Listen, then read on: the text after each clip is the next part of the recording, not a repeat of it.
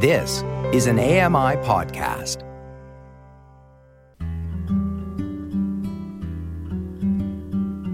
Welcome to Voices of the Walrus on AMI Audio, where professional readers give voice to articles from Canada's best general interest magazine.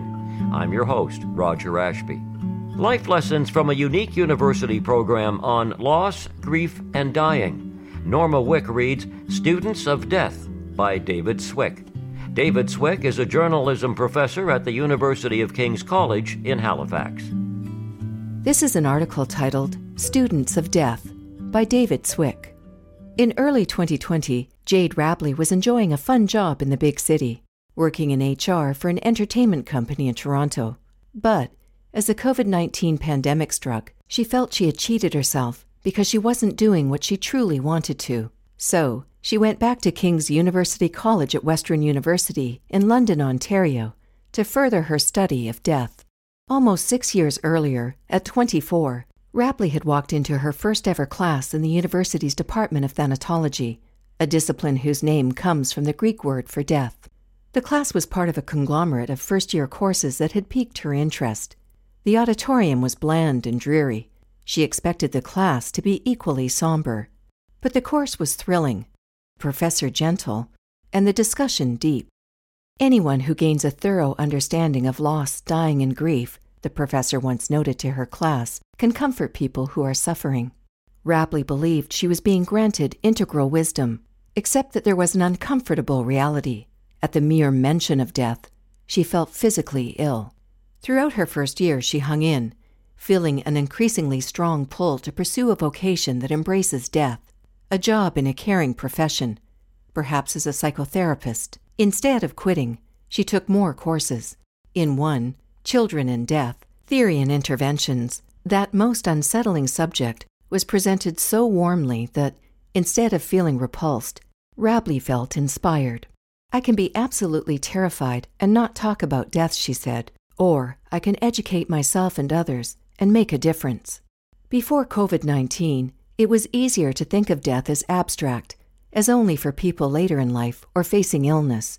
But for more than 2 years, we have all lived with constant reminders of what Leonard Cohen meant when he sang, "We are so lightly here." Masks, shutdowns, a grim daily count of the dead, the wary way we walk around with one another. Truth, like the mask, is literally in our face. It's no wonder anxiety is up. Cultural anthropologist Ernest Becker, in his 1974 Pulitzer Prize-winning book, The Denial of Death, declared that the fear of death is a basic force unconsciously lurking behind our actions, both as individuals and as civilizations. Social scientists in the decades since have proven him right, and behaviors during the pandemic have matched what is expected to arise when death becomes hard to deny. Shopping is up. TV watching is up. Drinking is up. These outlets allow us to focus on something, anything, other than the stark fact of life. Instead of succumbing to distractions, Rapley turned to face her fear. She and other students have entered the Thanatology program and graduated as stronger, happier people. They are like children who, afraid of a monster under the bed, don't stay quietly terrified, but climb down to give the darkness a good, long look. All of which raises the question, what do they know that many of us don't? In 1976, King's University College launched a course called Thanatology 101, Death and Dying. It proved so popular that another course on the subject was added, and then another. Still, students wanted more, so an entire department was created. King's is the only school in Canada and the United States offering a thanatology degree to undergraduates. This academic year, 26 courses were offered, including popular culture and death, creative responses to loss and grief, and spiritual and philosophical issues in death, dying, and bereavement. 562 students signed up for at least one course, and 52 graduated with thanatology degrees. The program, like other undergraduate degrees, involves academic rigor. There are theories to understand, histories to know, case studies to weigh, and textbooks to read. Papers and exams must be written, with marking based on specific rubrics. Other first-year undergraduate art students are asked to write papers about Plato or Jane Austen. Thanatology students need knowledge and skills, but also a refined existential sensibility. According to Eunice Gorman, chair of the King's Thanatology Department, a student's interest in studying loss and death is sometimes sparked by a personal loss of one kind or another, often a grandparent or a pet.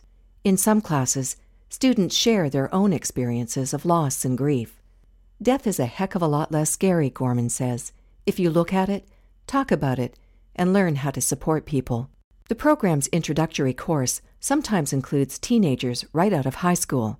Mackenzie Moyer was in grade 12 when she and her mother went to a career fair. The colorful booths included one with thanatology emblazoned on a banner. Moyer's mother had to explain what the word meant. Moyer's immediate reaction, cool. She grew up in a house where talking about death was encouraged. Loss affects everything we do, she says. At school, a lot of courses had death and non-death losses mixed together. We studied and talked about how there is no hierarchy. Someone's pet can die. Someone's mom can die. The loss of divorce, of moving houses, of anything. It isn't death and other losses. It is very much a spectrum. Moyer and her classmates got used to friends going speechless or even shuddering when told what they were studying. But learning about grief and dying, Moyer says, is ultimately about living. I left my classes a little more open, a bit lighter, she says. I left wanting to do things I'm passionate about, wanting to help people, wanting to live my life. After earning a double honors degree in thanatology and psychology in 2016, she now works as the fund development manager for Hospice Halifax. No one at age 10 says, I want to grow up and be a grief counselor or funeral director, says King's Thanatology Assistant Professor Carrie Arnold. But many students do one course and are deeply changed by the experience. Their underlying question switches from, what do I want as a job, to, how do I want to live my life as a whole? Death becomes not just an eventuality, but an intimate part of their lives. You see growth. They can't fake it, Arnold says. This program requires us to wrestle with our own losses, our own mortality. We cannot be effective professionals unless we grow ourselves. For centuries, death was both familiar and near. Dying people were cared for by family and friends. With the rise of medical science and hospitals, though, the culture's focus shifted heavily to cures. Today, when someone can't be cured, most of us have little idea how to respond. It's almost as if dying, rather than being seen as a normal part of life, is considered something of a failure. How many obituaries begin by announcing that someone has lost a battle? Our understanding of loss and death has never been static. New concepts rise, such as ecological grief, the helplessness people feel while living on a struggling planet, and chronic sorrow, a grief that lasts for years and years. The King's program has grown and adapted. Several new courses are currently proposed. Grief activism would explore the use of public grief, mourning, and commemoration in social movements across the world. An example, women who had personally suffered loss founded Mothers Against Drunk Driving and, against tremendous odds, changed a culture. The role of death doulas would examine how we provide care for individuals and their families at the end of life.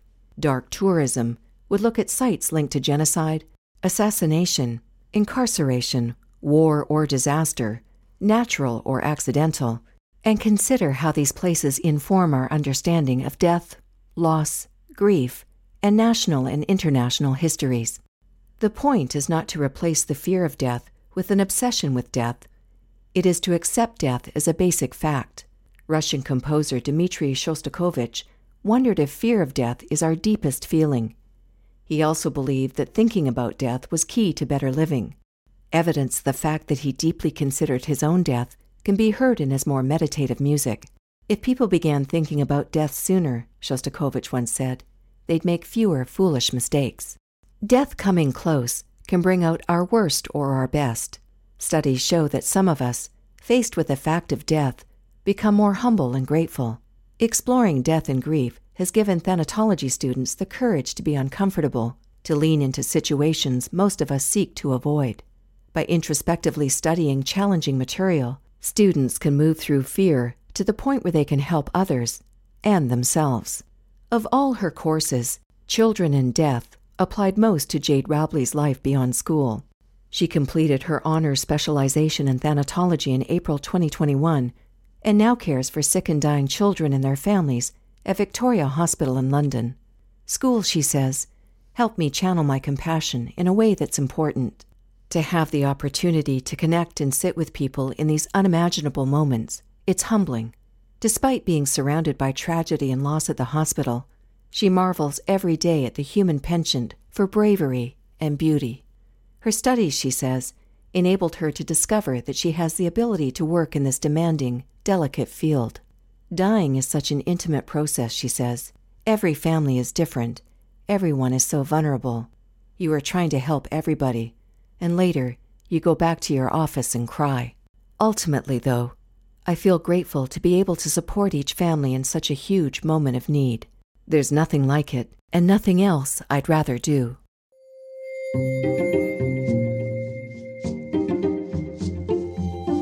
That was an article titled Students of Death by David Swick. I'm Norma Wick. You've been listening to Voices of the Walrus on AMI Audio, produced by Don Dickinson, audio engineering by Jacob Szymanski and Bill Shackleton. The manager of AMI Audio is Andy Frank, and I'm your host, Roger Ashby. If you enjoyed this podcast, please consider giving us a rating and review, and subscribe for more.